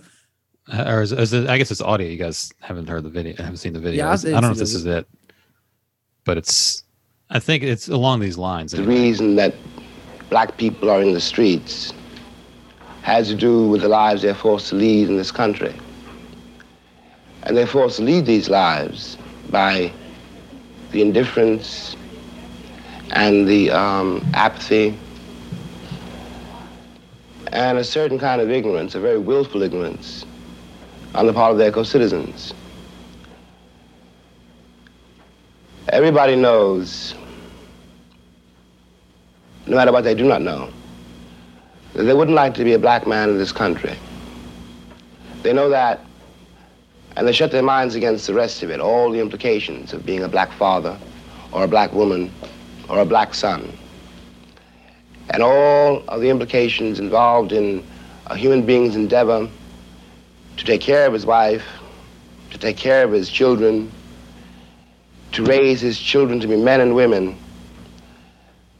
in the teeth of a structure which is built to deny that I can be a human being or that my child can be. The great question in the country has been all the years that I've been living here, and I was born here 43 years ago, is what does a Negro want? And this question masks a terrible knowledge. I want exactly what you want. And you know what you want. I want to be left alone. I don't want any of the things that people accuse Negroes of wanting. And I don't hate you. I simply want to be able to raise my children in peace and arrive at my own maturity in my own way, in peace. I don't want to be defined by you. I think that you and I might learn a great deal from each other if you can overcome the curtain of my color. The curtain of my color is what you use to avoid facing the facts of our common history, the facts of American life. It is easy to call me a Negro or a nigger or a promising black man, but in fact, I'm a man like you. I want to live like you. This country is mine too. I paid as much for it as you. White means that you are European still, and black means that I'm African. And we both know, we've both been here too long. You can't go back to Ireland or Poland or England, and I can't go back to Africa. And we will live here together, or we'll die here together. And it's not I am telling you. Time is telling you. You will listen or you will perish. Here's an interesting thing. Is by the way, that would be a great place to end. So I've been reading this book. It's Baldwin's last book. Actually, I finished it. It's No Name in the Street. No Name in the Street. This is the last, I guess, essay or book that he wrote. He wrote it after that. So that book was written after, because before Martin Luther King was assassinated, Malcolm X was assassinated, Medgar Evers were assassinated. Those three assassinations really changed the way he thought. What made me read that was Eddie Glaude. His book is about this book, basically. It's about this James Baldwin. Between the fire next time, very optimistic as any black person can be, to this book where optimism had pretty much left him. At that point, seems like he was still optimistic. They said he's 43 years old in that clip. Yeah, that was 67. I just did the math. 67, maybe 68. He hadn't turned. He was born in 24. August 2nd, 24. Yeah, 67. 67. So 68. Yeah. So he was still like, listen, we can learn from each other. We can live together. By the end of this book, he was like, disregard. You don't kill the best of us. Basically like that.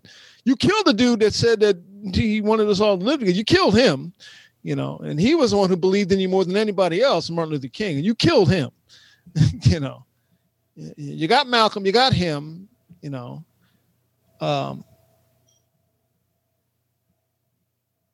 doesn't change. Believe me, it doesn't change anything he was saying right there. It doesn't change anything. It's just an interesting watching his progression through life. Well, yeah, I think even later in his life, the answer to what do you want? I just want to be left alone. I think that would still be the answer. Probably because he expatriated again back to France. Right. But it still just leads to, I just want to live a simple, normal life without all the... While he was in France, he was working on the movie that Raoul Peck finished. Right. I'm Not Your Negro. He was working on that. A book about the three of them, about Medgar Evers, Martin Luther King, and he was working on a book about them, and then he passed away. And then Raoul Peck made the movie behind it. And by the way, now Rod's got me. I'm like, I've really got to see this movie that Raoul Peck just did.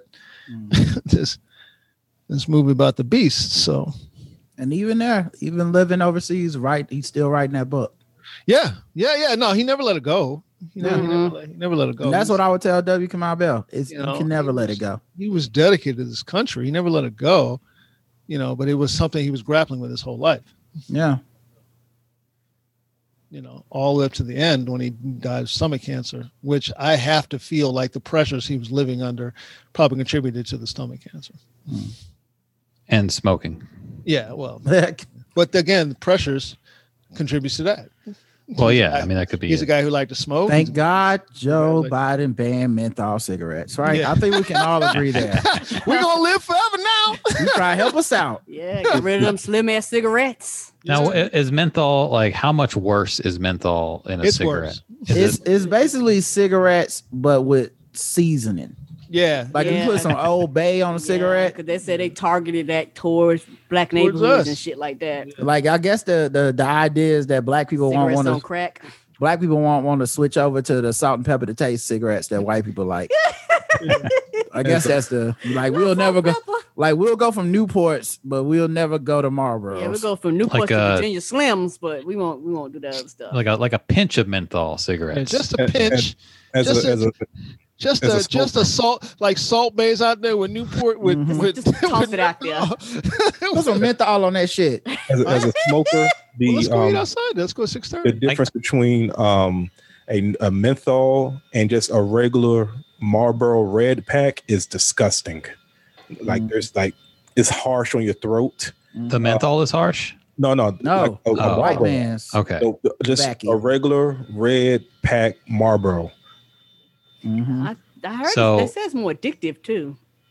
Because of the flavoring. Because it's got that seasoning on it. Yeah. I think MSNBC put up a actual graph that said that menthol cigarettes was targeted in the black community like 85%, 85.3. Yeah. Like they do certain beers and alcohol, yes. Mm-hmm. We gotta bring this one home. Yeah, and I also don't even know what is menthol. Does anyone know what menthol is? Where does it come from? Is there a menthol tree? Is there a bush that makes menthol? It sounds healthy. Menthol tree.